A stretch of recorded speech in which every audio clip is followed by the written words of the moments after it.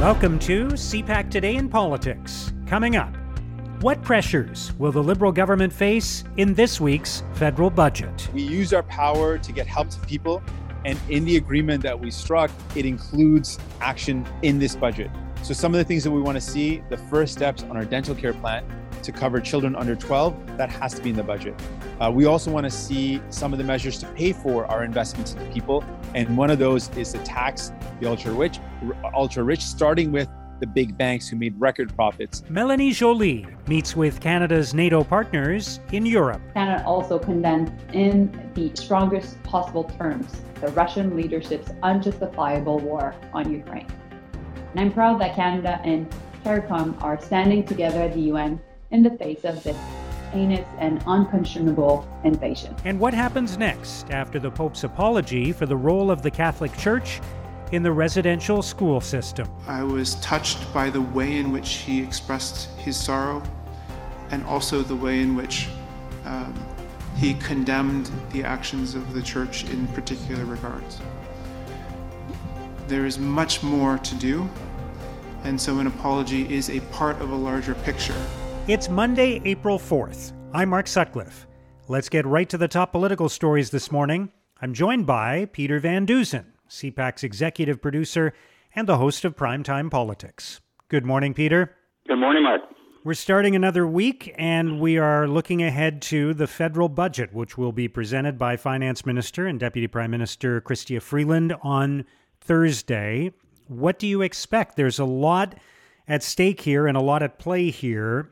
Obviously, there's a different dynamic because the Liberals know, presumably in advance, they're going to have the support of the NDP. It's not a question of whether this budget is going to pass, but there are a lot of pressures on this budget. Even as maybe some of the COVID spending abates, there are pressures around defense spending and in other areas. So what do you expect? I think it's a really important budget. I'll say that. And it's going to be talked about all week, different facets of it in some way or another till we actually see the document. But Mark, really, when governments introduce budgets, they do them in a couple of different contexts, right? Where they have total control, where the economy is humming along, or there's nothing sort of no major dark clouds on the horizon, and they're basically managing an economic situation and either continuing what they've been doing or tweaking here and there. And then you have budgets that are delivered in times like this, and that doesn't happen very often, where you're delivering a budget in a time when there's incredible insecurity in the world because of the war in Ukraine. Inflation's going through the roof. Housing affordability is a distant dream for many young families. And, you're coming out of or still dealing with 2 years plus of a pandemic. So there's lots of challenges in front of this government and lots of different sort of ways they could go. I think it's clear we're going to see a lot more spending, perhaps than had been previously expected. And we're going to see it in areas that weren't necessarily on the radar just a little while ago, including on defense. And the government having to decide how close to the NATO threshold of 2% of GDP it's prepared to go. You have people talking about, billions more in defense spending. I think that's what we're going to see. But it's probably going to be a longer-term plan. And I'll be curious to see whether it actually gets us to the NATO threshold at any point in the cycle of investment that is going to be unveiled in the budget. But this is one of those budgets where the government now has been dealing with a series of crises and now has to decide a path forward. Clearly, it's going to be a green budget. It's going to talk about major climate investments, how to retool the Canadian economy moving forward coming out of the pandemic. But it also has to deal with these big issues of affordability and defense spending. So lots of things to watch for. Whereas I said, a lot of budgets are just keep managing what you're doing. This is going to be a budget that takes the economy in a bunch of different directions. Yeah, and I think it's fair to say, and tell me if you feel differently, it does feel like this budget is the beginning of a new chapter because we are, notwithstanding that there are still many infections happening, we are near the end of the COVID phase, and that certainly as it impacts the budget. Maybe that'll change, but that's the dynamic, I think, this week. And it's also the first budget since this deal was struck between the Liberals and the NDP. I'm flashing back to the election in 2015, which was 6.5 years ago, when Justin Trudeau was promising to run deficits of $10 billion a year for 3 years. And obviously, due to a lot of different reasons, that wasn't what ended up happening. Are we in this new chapter? Is there going to be any effort to sort of steer back towards kind of a balanced books or closer to it? Well, that'll be one of the things to watch for as well. I get the sense there won't be, there certainly won't be a fast track to get back to a balanced budget. I think you're going to see the evidence suggests, and the numbers we've already seen, that the national debt will double. So it'll be, I think, $1.25 trillion. Watch for that.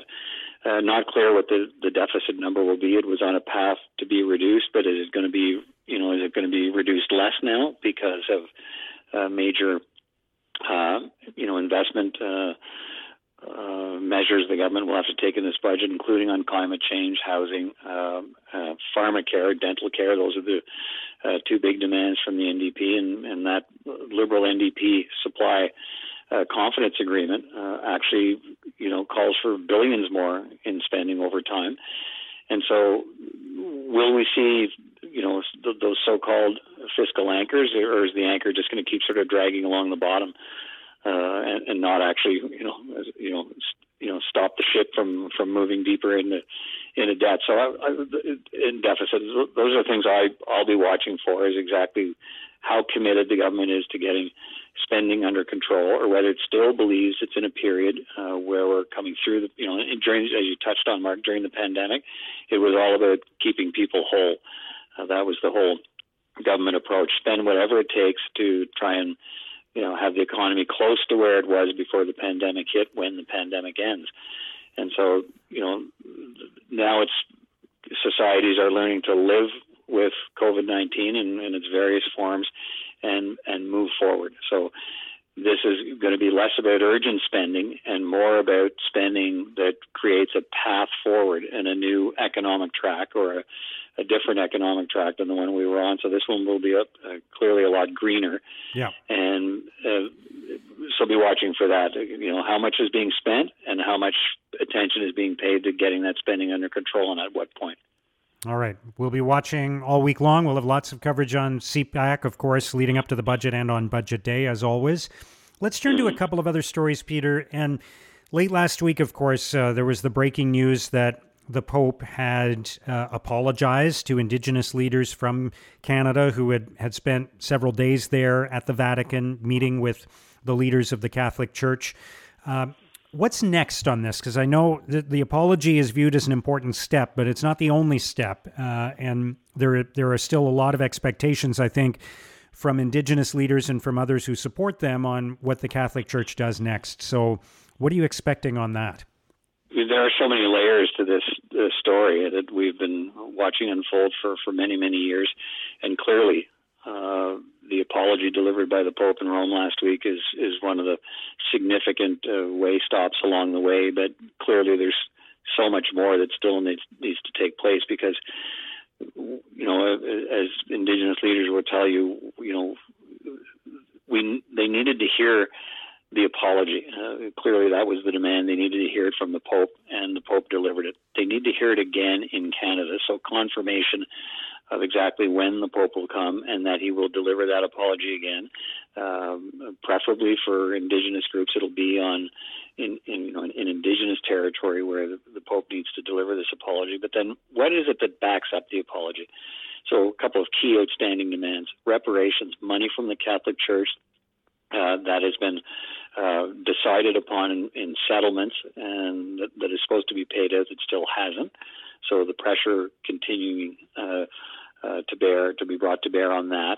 And also church lands that are on, Indigenous territory, the lands that were taken by the church and that Indigenous groups want back.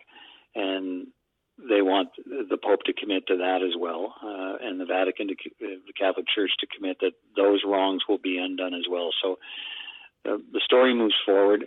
Still many more issues to be resolved. Those are two of the key ones, and so watch for the pressure to be maintained there.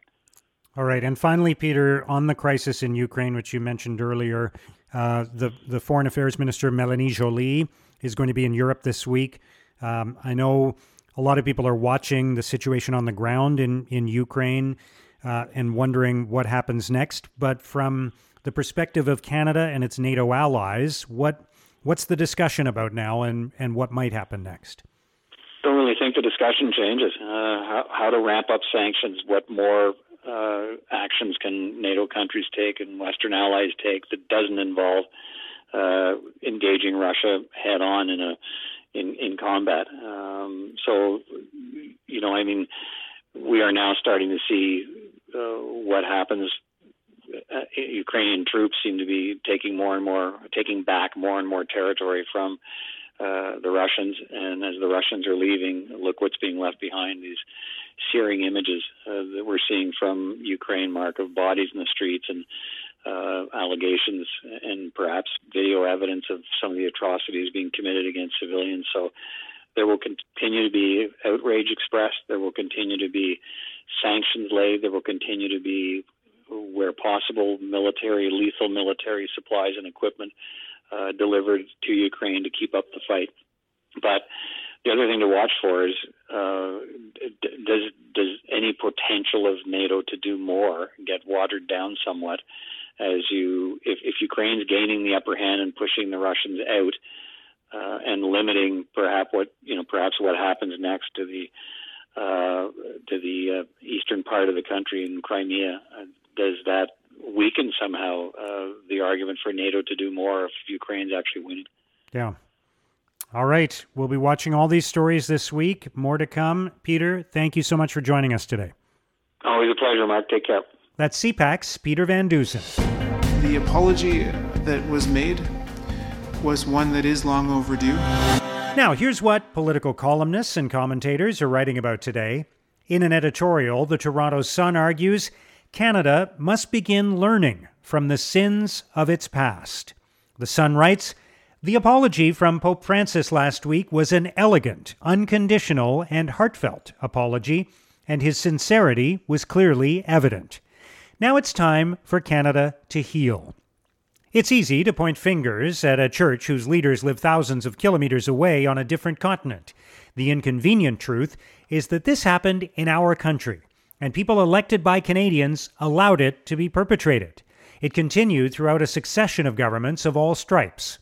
The residential school tragedy has been a festering wound for generations. This apology opens a path to reconciliation. At CBC.ca, Aaron Wherry argues the Liberal-NDP deal may be putting New Democrats in an awkward spot. Wherry writes, "The challenge for New Democrats is to establish that they can criticize the government credibly on some things while broadly agreeing with the government on others. Modern political parties seem much more comfortable describing other parties in only the most negative terms, as if their rivals are thoroughly unredeemable. A bit more nuance might not be a bad thing."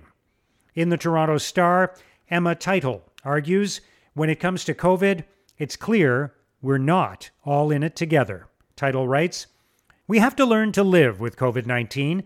This is the directive on the lips of nearly every leader in the land. Governments have ceased holding regular briefings on the virus while it rips through schools and households. The immune-compromised and the elderly and kids too young to be vaccinated and wear masks are essentially excluded from public life lest they want to increase their risk of infection by hanging around unmasked people. Call it the throw caution to the wind wave, if you like, or the let it rip wave. I'm going to call it the wave in which we officially drop the farce that we're all in this together." Now, here's what's coming up on today's political agenda. The Prime Minister will speak with the Emir of Qatar. He will also meet virtually with the premiers of the Northwest Territories, Nunavut, and Yukon. He will receive a COVID-19 briefing from the Chief Public Health Officer of Canada, Dr. Theresa Tam, and speak with the Prime Minister of Australia, Scott Morrison. Deputy Prime Minister Chrystia Freeland will be in private meetings. Environment Minister Stephen Guilbeault will hold a news conference to talk about the latest report from the Intergovernmental Panel on Climate Change. And Minister of Sport Pascal Saint-Onge will speak at a news conference in Boisbriand, Quebec, about the Business Loop mission. And that's CPAC Today in Politics for Monday, April the 4th. Tune into Primetime Politics tonight on CPAC for coverage of all the day's events. Our podcast returns tomorrow morning. Have a great day.